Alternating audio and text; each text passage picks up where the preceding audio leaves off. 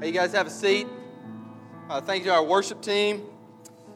If you have your Bible, you can turn to Matthew chapter 14. Matthew chapter 14. I'm going to read just a moment, verse 22 through 33. Matthew 14, 22 through 33. Before I do, we're going to be talking over the next couple weeks about worship. Calling it true worship. And, I guess there's some goals as we talk about this over the next couple weeks and some challenges for myself too, but definitely for you. A goal would be for us to move in worship here from spectator to participant. As in, we're not just coming to see, but to participate in worship. We're going to be thinking about different ways to worship, different mediums, particularly art and artistry, over the next couple weeks and even into the fall. I would like us to ask ourselves a couple questions about worship as we do this. Is worship just music, or is it life? Is worship production, or is it the possibility of the Holy Spirit entering into your mind, your life, your heart? Is worship centered more on production or prayer? I'm asking myself these questions. We had a couple times, we take worship seriously here, and we put a lot of thought into it, and I'm very thankful for Tyler and Ty and their leadership. But worship can be so simple. Many of you know, and I'm not going to share, I'll probably continue to share stories because it's so impactful. I was in Israel over the summer, and some brothers and sisters that went with me are here today, and I'm very thankful they're here. But, we had worship one time on a boat in Sea of Galilee, and, no production, just singing. We had worship in a little room right off the tomb, one of which is believed to be the empty tomb. No production. Very powerful. Very powerful. I was in Dubai after that at a church planting conference in the Middle East, and was at a very large church, as a matter of fact, in Dubai, called Redeemer Dubai. And it really surprised me how low scale their production element was in worship. I think I told you guys in worship, I think we put a lot more into ours, and it was just intriguing. And I'm not saying one way is better. I'm just saying it's just interesting how churches do worship in a service. Do we put worship in a box? It's like, this is what music's supposed to be. This is what singing's supposed to be. I do. I'll say if you don't. It's kind of, we don't necessarily look at it as all of life. So, and then last, what do you worship? Because we're all worshipers. What do you worship? What do you really worship? And if you want to answer that, then think about what you think about most in your free time. Because what we really think about most in our free time, our dreams, that's generally what we worship, what we direct our worship towards. So each Sunday as we talk about worship, I'm going to ask a question. What is worship? What is true worship? Because if there's true worship, that would mean that there's some worship that's just not true. And each Sunday, I want to try to give an answer from Scripture, from the Lord, about what true worship is. And today, I would say true worship is truly courageous. It takes courage to truly worship the Lord Jesus, in all of life, every aspect of life. Not put worship in a box, not put church in a box, but that your life is an article of worship for the Lord. That takes courage. It takes real courage. So let's look at the passage, Matthew 14, 22 through 33. Verse 22, immediately Jesus made the disciples get into the boat and go ahead of him to the other side while he dismissed the crowds. After dismissing the crowds, he went up to the mountain by himself to pray. Well into the night, he was there alone. Meanwhile, the boat was already some distance from land, battered by the waves, because the wind was against them. Jesus came toward them, walking on the sea very early in the morning. When the disciples saw him walking on the sea, they were terrified. "It's a ghost," they said. They cried out in fear. Immediately Jesus spoke to them, "Have courage. It is I. Don't be afraid." "Lord, if it's you," Peter answered him, "command me to come to you on the water." He said, "Come." Climbing out of the boat, Peter started walking on the water and came toward Jesus. But when he saw the strength of the wind, he was afraid. And beginning to sink, he cried out, "Lord, save me." Immediately Jesus reached out his hand, caught hold of him, and said to him, "You of little faith, why did you doubt?"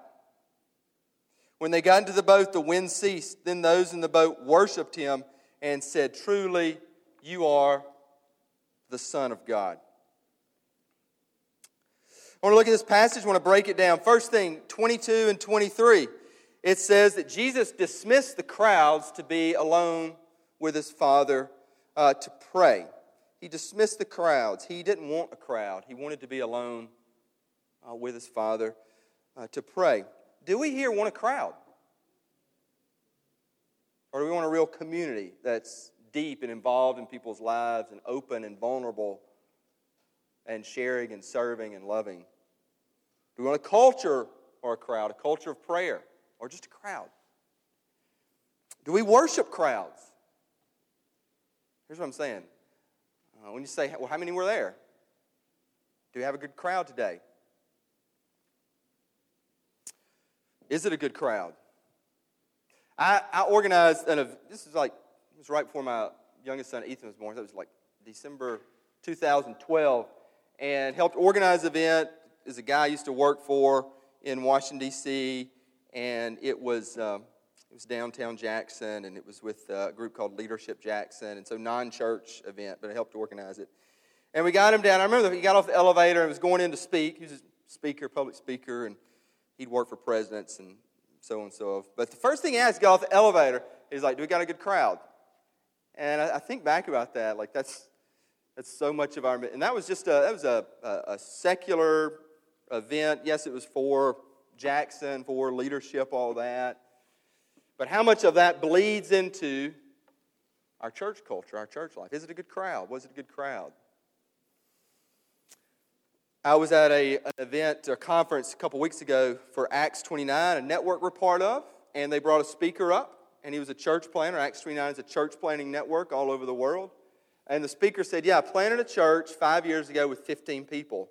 Now, most of those talks, that's where they start, and then they'll transition saying, "Yeah, this Sunday, it's grown. God's grown it to 500 or something." So he said, 5 years ago, I started church with 15 people. This Sunday, 13 showed up. They're using that as an example to kind of push against the grain of being like, this is kind of the box that we put churches and church planning in, that, oh, this is the only way God's working here. It's totally not the case. And yet, how much of our ego is just tied to crowds? All of ours. I mean, same thing with, frankly, parties growing up, and then groups that we gather, social gatherings. Is it a good crowd? Who was there? This summer, last story on this, and I think we can learn a lot from that Jesus dismissed the crowd. His ego wasn't tied to the crowd. He wanted to be alone to pray. Something, Nettie Winters, I'm in a small group with him. Some of y'all know Nettie Winters because he's preached here for me. He's a black pastor, leader in Mississippi. He preached 3 times this summer while I was away. Very thankful for that. And it's interesting, two perspectives, because I came back and I talked to a couple folks, and they were like, "Yeah, sometimes when you're gone, some folks will check out, and I get that in summer, and lower crowds." Okay. And I talked to Nettie, and I was like, "Well, how was it?" And he's like, "Man, it was great, dude. I mean, like, we had good crowds, and people were there and came back, and it's just interesting, two perspectives." I had on that note, these are for members here, so if you're not a member, you can kind of disregard this, but a coach of mine with this Acts 29 network, he did say this, and I said, "Man, I should have said that before my sabbatical." He said, "For your sabbatical," he said to his church, he said, "If you really want to disrespect me as pastor, if you want me to make me to feel like a failure as pastor, then you'll check out when I'm out." I was like, "Man, I should have said that a couple years ago at sabbatical," but I say it now, and it is true. It's not about any person. Church is not about any person, but it's not about the crowd either. It's about the king. Do you come to any worship service for a crowd, or do you come for the king? That's the bottom line. For me, too. Okay? Moving forward, verse 24, 25. The boat, some distance, was battered by the waves. It was not calm. It was not calm at all. And I think about this. He says Jesus came toward them walking on the sea very early in the morning. I've always heard the story, and I imagine it like Jesus walking calm water. But as some of us and some of you, been on the Sea of Galilee, and then we actually went to the Dead Sea too, and the wind, it can be quite rough. And so I just imagine Jesus probably like stepping over waves here, as he was walking. He was just walking through this rough weather, through the storm. And it's interesting to think about it. If you think about it like that, he commands all the elements on earth. He does. Son of the living God. Is that who your king is? He doesn't just walk on calm waters. He walks through storms. He climbs waves. He moves over them at ease because he commands all the elements. Verse 26, they were terrified. They were terrified. They cried out in fear. What are you afraid of? I ask you that. It's going to tie in. Remember that question. What are you afraid of? We're going to come back to it at communion. Fear paralyzes us. Fear paralyzes us to worship. In a church service, with a song, in our very lives. What are you afraid of? What's your fear? But he says, have courage. It is I. Don't be afraid. Don't be afraid. Jesus calls us to come to him. Just like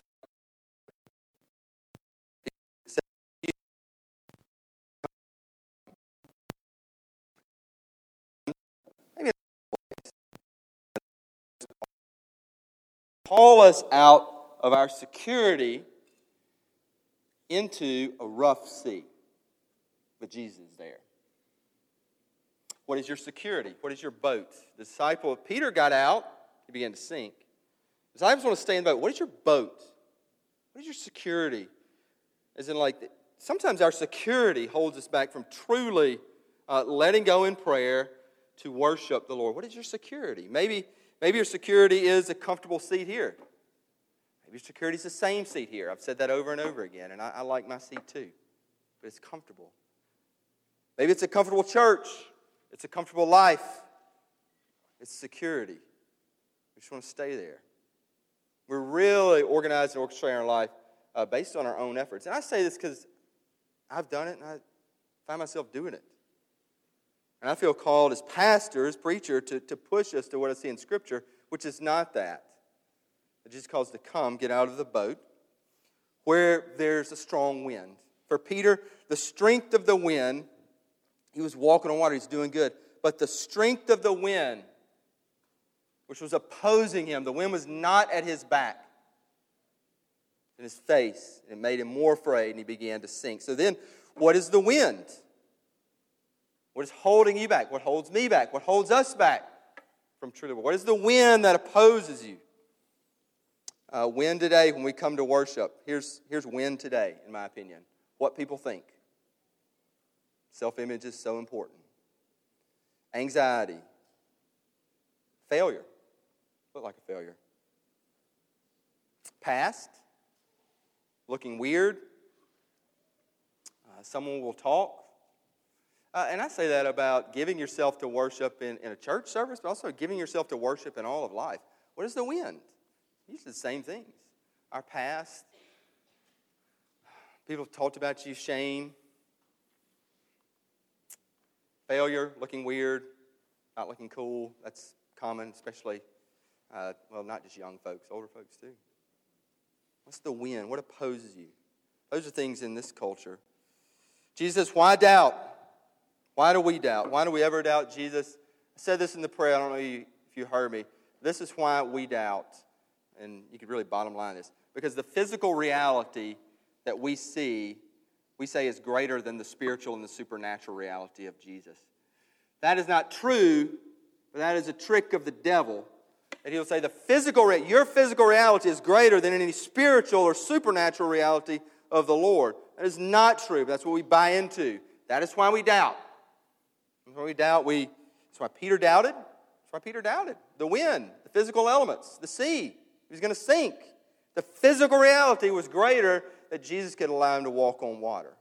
It was true then. It is the same today. Jesus says, you have little faith. Why do you doubt? Why do you doubt? You got Peter, they got into the boat, and then those in the boat worshiped him and said, truly, you are the Son of God. No production. I don't know if they had instruments. They just worshiped Jesus. What did that look like? You can use your imagination, but it was pretty simple. They worshiped. True worship. You are the Son of God.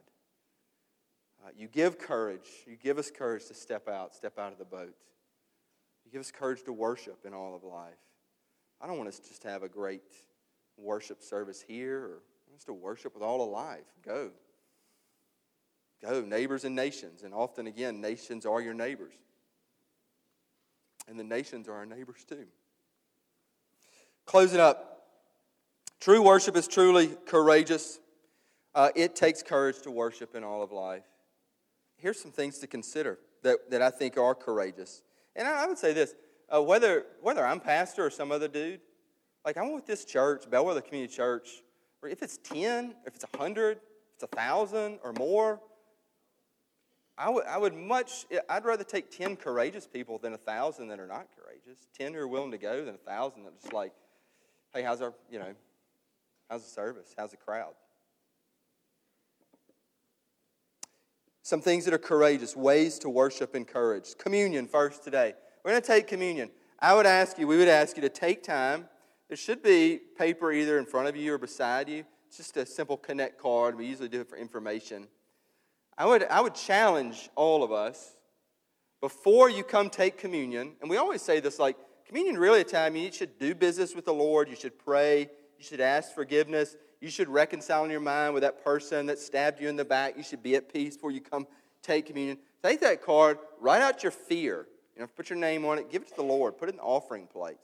You may not want to do that. I'm challenging you to do that. I'm challenging myself to do that. Write out a fear or all your fears. Give it to God. What are you afraid of? What's holding you back? And truly worship. Usually it's our fears. And all of us have fears. You do. If you're pushing back, like, I'm not afraid. I'm concerned about you, I would say. Communion. Sing. Some sing, some don't. Here's some advice about singing. I close my eyes a lot. Because I don't know about you, but like I'm affected too. What do people think? I just close my eyes. Just shut it out. I actually want to be away from the physical reality. I want to get more in touch with the spiritual, supernatural reality. I don't want to be tempted. I don't want to be brought down by things I see. Close your eyes. It helps. Helps me to sing. Your posture. So much is said about hand holding or not, and so much is thought about what will people think it is. Trust me, people. I've seen different. The only reason I ever hold hands is it does help. I will say this. It helps me get in touch more with the physical reality of the Spirit. Okay? And so I've seen people, I saw a girl I know in Dubai. She goes hand low. Okay? I saw a local pastor in Jackson. You all know his name. I saw him do this, hand even more low. Going like that. I've seen like this. I've seen one hand. I've seen both hands. And, you're like, are going to people, how's that going to look? Who cares? There have been moments, I will say, it's been rare. Unfortunately, it's been rare that I've felt my arm like moved upward. Not by me, okay? That's totally possible. I hope it happens to you. I wish it happened more to me. Posture, just let go, man. I don't know. Do whatever. You don't have to raise your hand, or we're not trying to look like, we got it all figured out, or, we're holier than thou. Certainly not that. Whatever you want to do. Neighbors, we talked about that. Talked to a guy in another city. I won't name the city, but he struck me. He's like, they bought a house, which is a good investment, but it was he said, here's what he said. He said, it's in a changing part of town, but it's changing in a good way. And I was like, okay, this conversation is in trouble, okay? And he said, I'm really struggling with some of my neighbors. I was like, man, God is really trying to help you be comfortable in uncomfortable settings. I won't name the city. I won't name where he is, not in Jackson. Serving. You have an opportunity to go to Poindexter Park in an area of the city that is in need. You don't have to, but we like to tee you up here to give you opportunities. Honduras, Poindexter Park, serving. But also, again, I say this when nations are your neighbors, and that's so true at Span Elementary.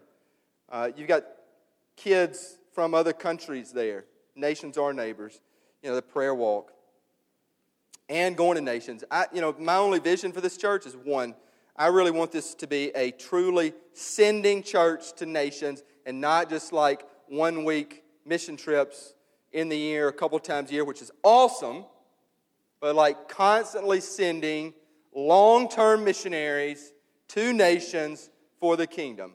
That's my passion. That's what I'm most down with.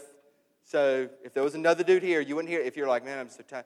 I think that's the kingdom. I think that's what we're called to. How to be courageous. Call somebody struggling. We got those here. Have you made that call? Invite someone to church. That's courageous. Be vulnerable. That's courageous. Get baptized when everybody thinks you've already been baptized in your social circle. That's courageous. Practice Matthew 18. Many of us don't even know Matthew 18. What's Matthew 18? Matthew 18, Jesus says, if you have conflict or an issue with a person, go to them directly and say, I have issue with this, Christian brother or sister. If they refuse or reject or don't listen, bring a friend with them to try to change their mind, turn them. If they don't receive that, bring it to the church. I've always been taught that was the elders. Practice Matthew 18. Often we are so passive-aggressive, we do nothing, or we just talk around and about and gossip. Change. Just change. Like, instead of saying, this is the way I always did church, say, like, man, I'm open to anything. Give more. How courageous is that? Give more. And here's another last one. Be the last to take communion one Sunday. I think it's really courageous. You're just sitting out there, and then you're like, everybody's going through, and then you're like the last because you've been struggling or crying or weeping or wrestling or angry, and then you just come up and everybody sees you. That's courageous. It is. It takes courage to truly worship. The call of Jesus is to worship Him alone. The call of Jesus is not for the faint of heart. It's just for the faithful heart. And He'll grow your faith. He is always calling you to step out of the boat. He's calling me to step out of the boat. He's calling us to step out of the boat. Take a step today. But that step with Jesus, it's outside that security. It's outside that boat. Let's pray together. Heavenly Father, help us be true worshipers, to truly worship You. Help us take that step today to true worship. In Jesus' name, amen.